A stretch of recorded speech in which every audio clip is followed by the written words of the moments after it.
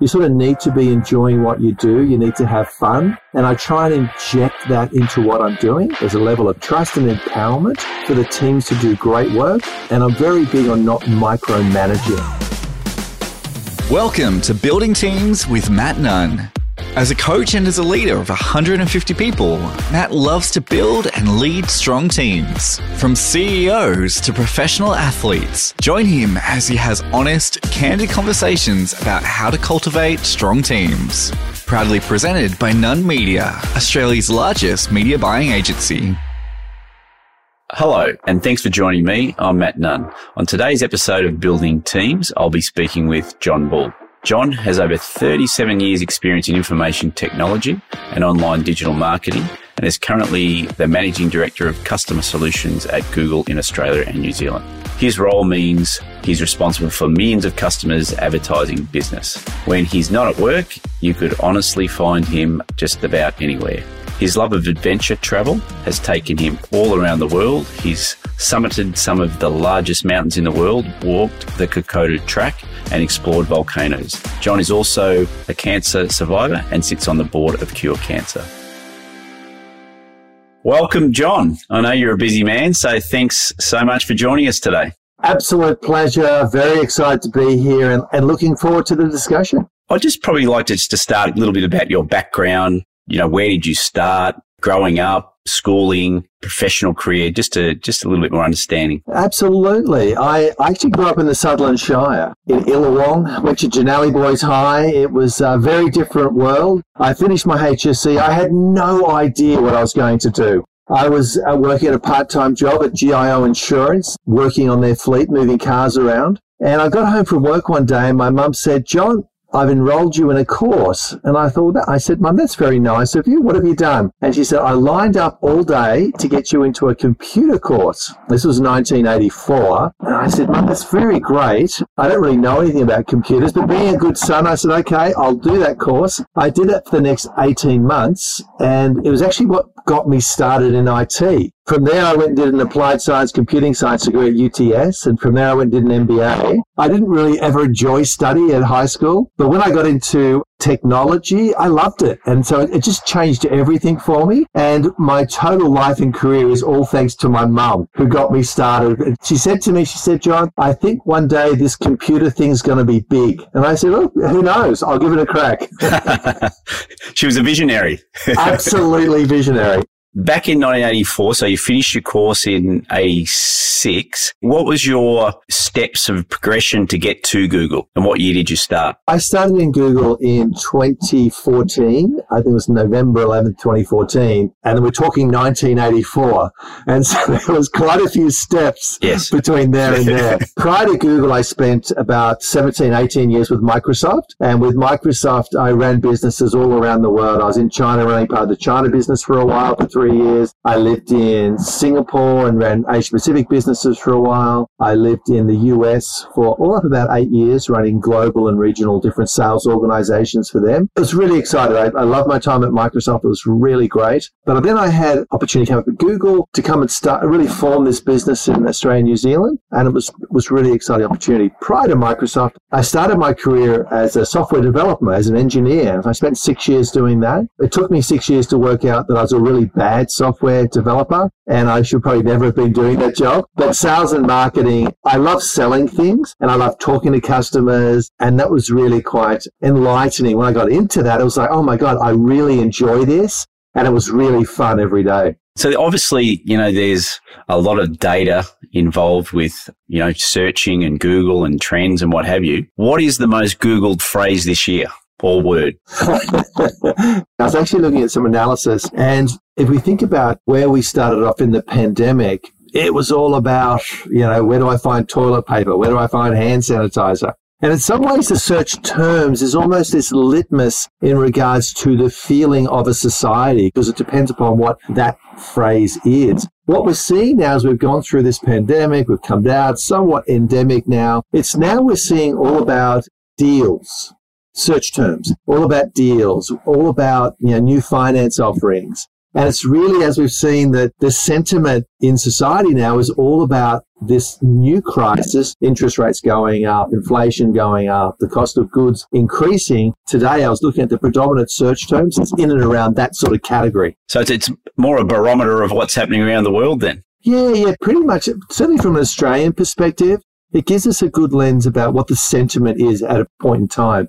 It was really interesting. As we came through the pandemic, there was this moment where everybody was realizing it is going to end. And then what was trending was expensive cars, the next holiday. And so we're seeing that people weren't worried about where to find toilet paper, hand sanitizer, and all these things. It was all about the future state of a great life, being out of lockdown and all the rest of it. So it's really quite interesting. As you see, you get a sense for almost the psyche of what people are about and what they're going about to find. Really interesting. Going back to sort of more your workforce, so your team at Google, can you tell us how many people you manage? Yeah, sure, of course. Look, today my team there is called the Google Customer Solutions team. And so we're all about helping solve customer problems, helping their businesses grow. And the team today, give or take, is about 200 people. Obviously, you've got management, middle management, and what have you. How would you describe your leadership style? Fairly, it's been one that actually has evolved a bit over the years.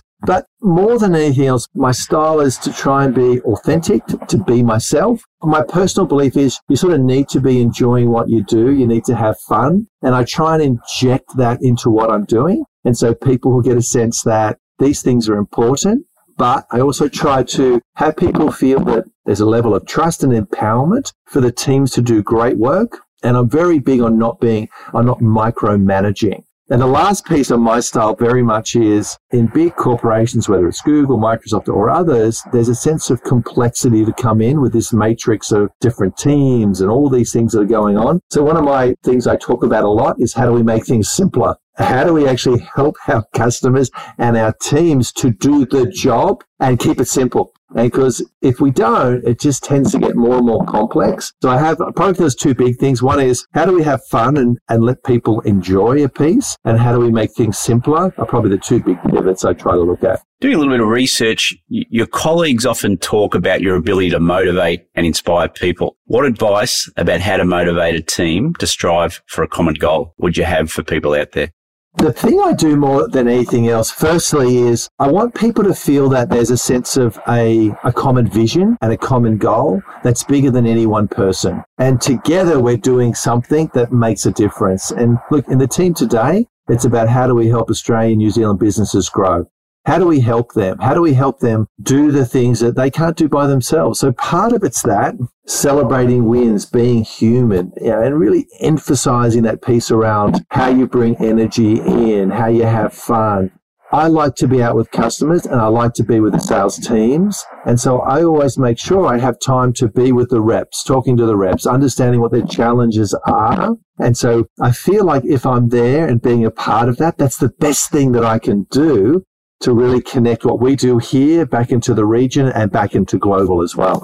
Just to explain the relationship to people out there who may not live in the world of advertising and Google, the people that you work with and help and how you help them, could you just give us a bit of an explanation on that? Choose almost any business. If you're a plumber, if you're a large retail, an online retail business, in some ways, something that keeps common across them is how do they find customers? How do they find people that will come into their store, whether it's physical or virtual, to do business? And that's what we do with Google AdWords, with YouTube, with our products. We'll actually work with those customers to help them understand what's their target audience. How do we help them actually get after them in the most effective ways? Then they work with us and we work out the advertising strategy to bring that to life. And then we have many customers now in Australia who are actually taking their products globally. And so they're actually doing lots and lots of fantastic work, both in Australia but around the world. And then we have teams that I look after, we call them international growth teams.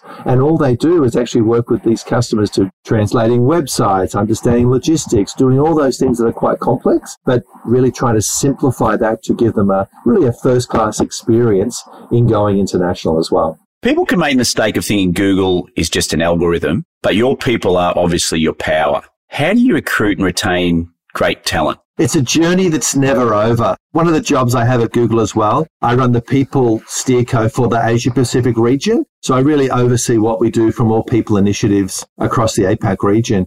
It's actually one of the reasons why I joined Google. When I interviewed for the role back in 2014, I think I must have had 8 or 9 interviews. Every interview I had, the person was amazing. So friendly, so smart, so inviting. I thought, this can't be real. When I get into the company, it's going to be so different. The reality was, when I've got into the company, the quality, the talent, and the people inside are amazing. And it's really been something that's been quite, a great blessing every day to work with such incredible people. But then, so how do you get them and how to retain them as your question? So number one, it is a little easier because we actually have the Google brand. And that does bring a certain cachet with it in regards to the talent. Well, Google is viewed as one of the top global employers, and certainly in Australia, that's the case. And we do have, whether it's, breakfast, lunch, dinner, massages on site, and we have time built in for people to do stretch projects, 20% to take on a new thing. There's a lot of movement between our teams across Australia, but globally as well. Many team members who want to go to New York or London and others, we see a lot of that movement as well. So it's quite exciting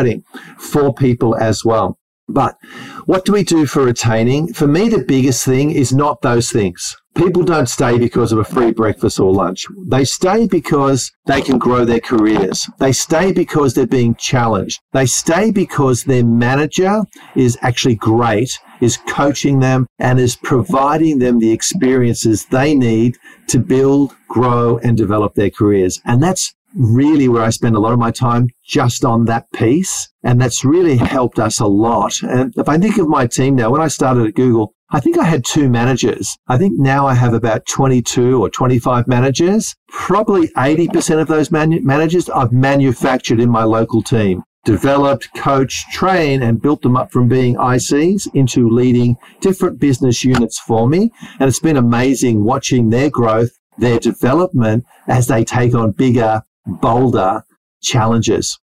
Part of the recruitment piece is a little bit around how we continue to move the bar up on what does good look like. And so what do we need in our team members? And I'm continually challenging, just today actually in a leadership meeting, what attributes are we going to go to market for? What do our best team members do? And what do those attributes look like? And how do we continue to challenge ourselves about moving the bar up? And I particularly say, what skills do we need in the next 24 months? If we're going to take our business from here to here and help our customers in this way, what will that look like? Then how do we continue to put training and enablement in our teams to let the rest of the organization evolve in that way as well? So that's been pretty fun. I really have enjoyed that immensely as we continue to grow and develop and bring those pieces together. Look, our retention rates are great. Maybe we might lose 5% of the workforce, but we actually do a really good job. And broadly, it's because people can grow their careers. They're having fun in what they do. They're being challenged, and we're helping customers grow. And has that been affected by COVID? Have you seen, the great resignation at Google, or is that hasn't really affected you in this local market? Look, certainly in the team that I run, that hasn't been the case. It's actually been the opposite. Over this last, 8 months or so, acceptance rates have been higher than they've ever been. And our ability to attract staff has been off the charts. You mentioned before that you love to cultivate fun team environments, as well as productivity, as well as sort of creating sort of the fun in the workplace. What are some of the small ways you encourage fun within the workplace? There's a couple of things. Firstly, it has to be authentic to you. You can't say, look, I want to be this fun guy and I want to bring all this up and da. But it needs to be who you are, and it needs to be an extension of what you do. And so what I do in the office is I went for a cycle yesterday morning with some mates. I'm sort of the same person there or in the office. I'm telling jokes. I'm having fun. You got to be authentic to you. So for me, that's sort of who I am. And I love to do that. I love to connect with people, take time, share a joke, have a laugh, be authentic and real. Personally, I make sure that everybody across the team, I'll have listening sessions with every 6 months. So over 12 months, we'll meet with everybody at least twice. Understand, listen, again, create these connections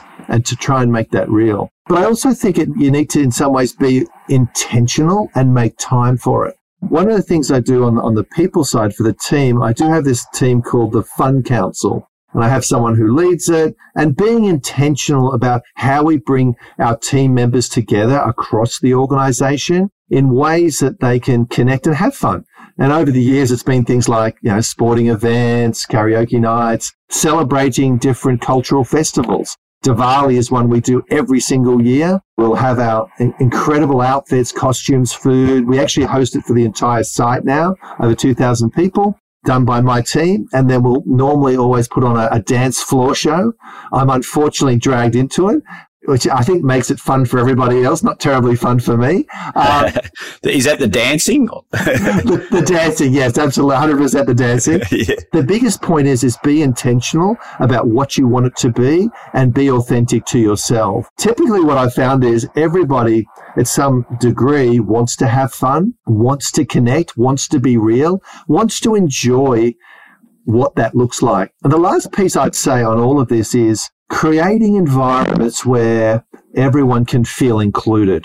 And because I have fun in a certain way, it doesn't mean that everybody actually enjoys and celebrates in the same way. And so it's making sure that teams and individuals feel that they can be included for who they are. And so I sit on our DEI council for the site, and our big focus is inclusivity, making sure that irrespective of background, ethnicity, whatever the case may be, everyone can feel included. And that's a big part. You can't be having fun if you don't feel included. And so part of that is we respect everyone and really make sure there's something there for everybody. And that's been a really, really enjoyable and great journey as we bring that to life. I know you love adventure travel, whether it's climbing volcanoes or walking the Kokoda track. How have these feats made you a better team member? Really good question. One I have reflected on a bit, and I will share a couple of stories and then just bring it all together with how it helps. One, in climbing large mountains and summiting, we climbed Rainier, one of the tallest mountains in the US. Now, I took my son up with me, who was 16 at the time. It was an interesting experience, but the lesson I took, and we sort of spoke about a bit, was when you're climbing up, and it's a multi-day trek, and so you got to stay partway up the mountain, you get to the top, there's this sense that the objective is too big. You can't achieve it. And as you're having less and less oxygen, and it's playing tricks on your mind, and your body just gets so fatigued because you're not getting enough air to breathe, one of the things that was so powerful was focusing on, for me, the next 3 steps. So I literally, because you're looking up and you're seeing this incredible mountain that's so big and you're so far down and you're losing your oxygen, I said, look, all we're going to focus on is the next 3 steps. If I can achieve the next 3 steps, that's all I'm about right now. And so you get the next 3 steps, and then you get the next 3 steps, and then you get the next 3 steps. And all of a sudden, you're summiting the mountain because you've put this collection of small tasks together. In business and in life, in some ways, it's the same way.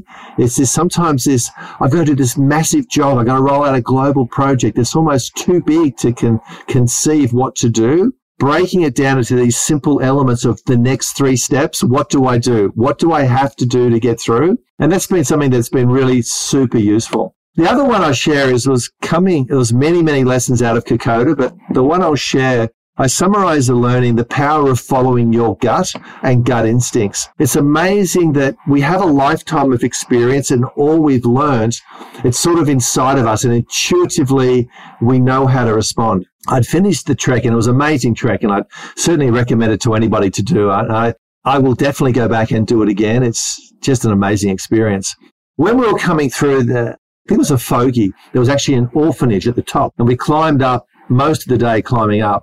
And myself and a mate, everyone was sort of laying down, sort of gasping for air. We decided to set up a soccer match between the orphanage kids, and we found some sticks and we put some posts up, and they had an old ratty ball that we just had some fun. It was great. But then we left the village, and part of the realization was these kids had nothing. Everyone in the area had very little.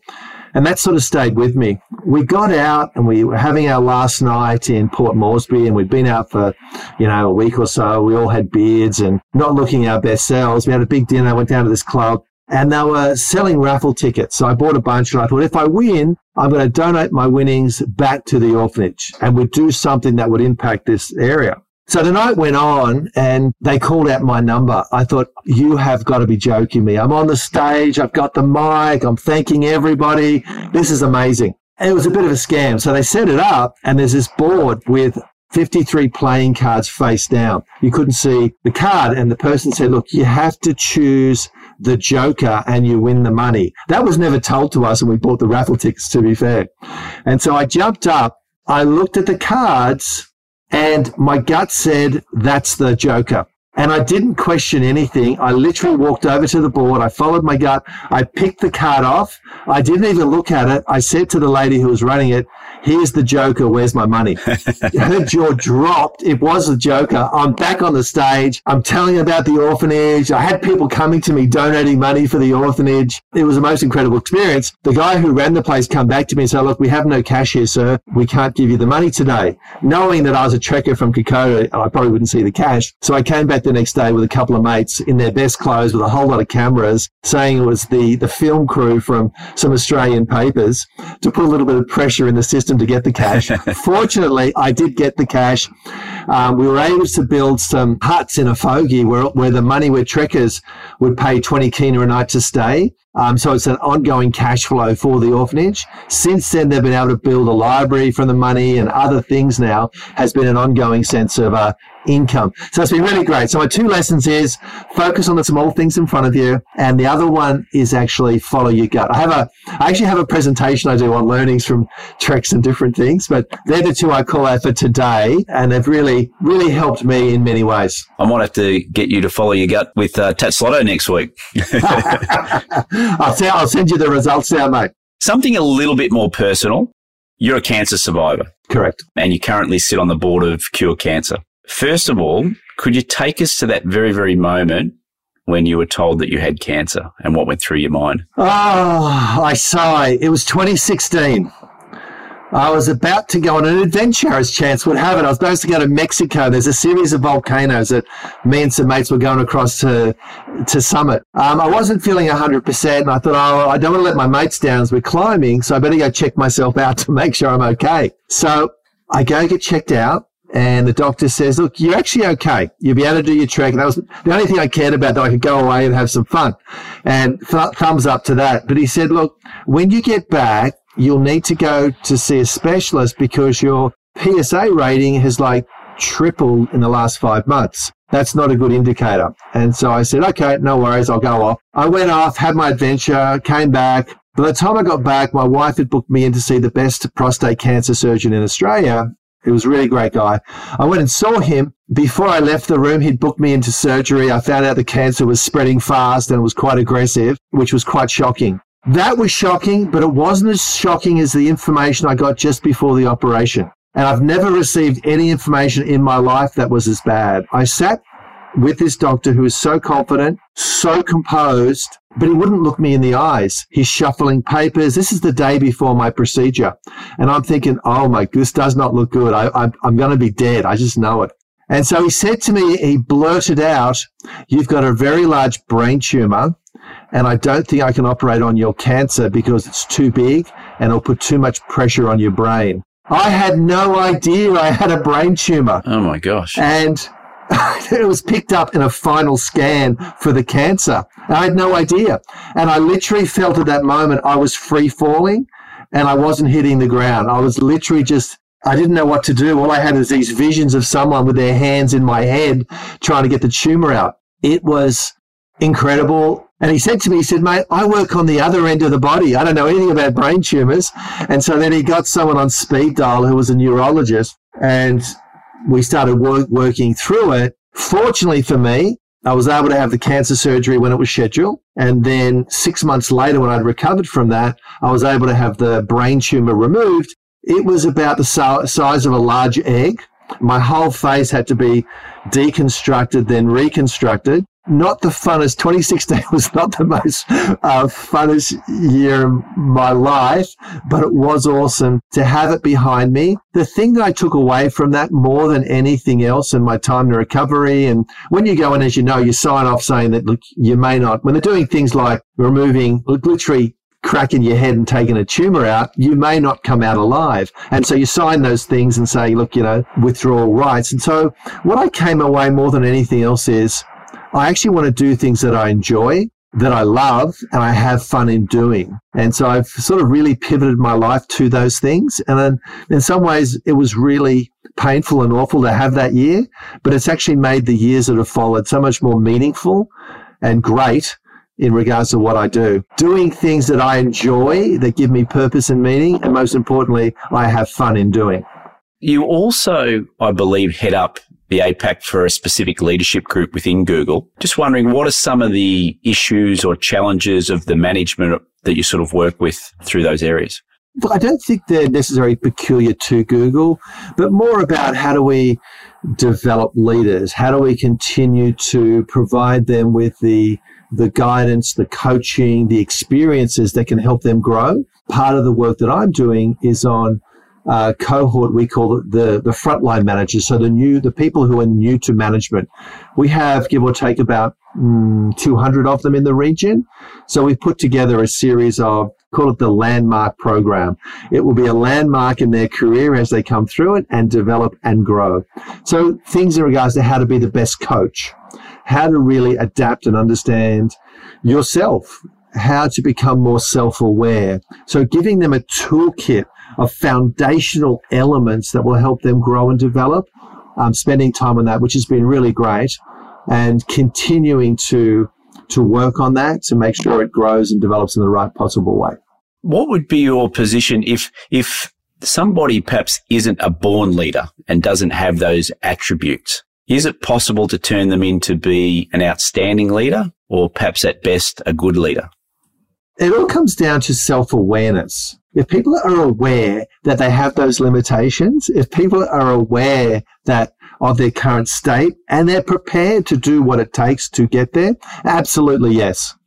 A great leader is humble. A great leader is self-aware. A great leader has great integrity. Those things, you're out of the box. You're humble. You're in high integrity. We can add the other pieces to it on how to coach and how to build confidence. But if you don't have self-awareness, there's not much we can do because they're not going to take the feedback. They won't grow and develop. So there's a couple of core things you need to have. The rest we can work with you on. Just wondering, is there any personal leadership mantra that you live by? Look, there's one from a leadership perspective. We have this sense at Google of having this challenger mindset. Winston Churchill said, "Does anyone have any objections? If not, then what use are you?" And I sort of like that. And I love to challenge my teams, is that to challenge and object helps us innovate and grow faster. And if you're in the room and you're on a leadership team, you've earned the right to challenge. And so that's something I really think is super important. And everyone needs to have that voice. Well, now it's time for our buzzer beaters. So we've got 5 rapid fire questions to wrap up the interview. The worst thing about Facebook? I actually don't know. I'm not a Facebook user, so I don't really have a view. I'm not sure. Worst thing. Don't know. I don't have necessarily a view on it, but I think more just generally being someone who really enjoys the outdoors and adventures and kayaking and bike riding. I think that the more we have people on tech and less doing that, I think I'd rather have more people experiencing the world as opposed to experiencing it through somebody else. Name something that's on your adventure bucket list. Oh, I have a couple of things, actually. One is I'm keen to get down to Patagonia in Chile, and there's a bunch of hikes and different things that I'm really keen to go and do. That would probably be the next one that I'm planning. Your most Googled phrase? We sort of discussed that a little bit earlier. Like my personal most Googled things is probably not going to be reflective of the market, but it's more about shares I'm interested in and what did the Wallabies do over the weekend and these types of things. I'll be looking at most days or criminal cases I have some sort of interest in, and I'll continue to be looking at those. But the magic of Google and Google search is we have billions of new searches every day that people have never done before, because the human mind is continuing. When I get this piece of information, I'll get this piece and this piece. And it's so magical when you can...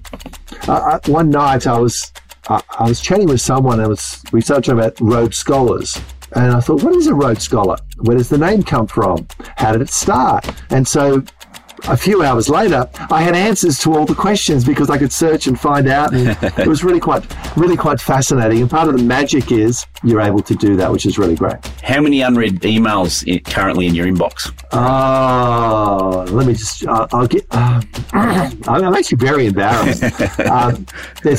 You can guess.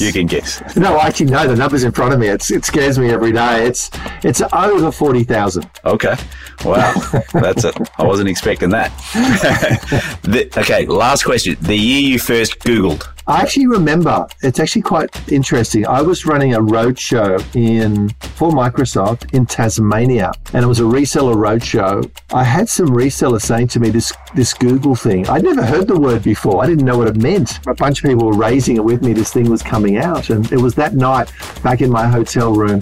And it would have been 1998 or 99 is the first time I actually jumped on the platform. That's all we have time for now, but thanks so much for joining me, John. Absolute pleasure. Great to catch up. Look forward to talking soon, Matt. Thanks, buddy. Thanks for listening to the Building Teams podcast. For more information about Matt and Nunn Media, visit nunmedia.com.au. Follow the show for future episodes, and leaving a review or rating helps others find the podcast.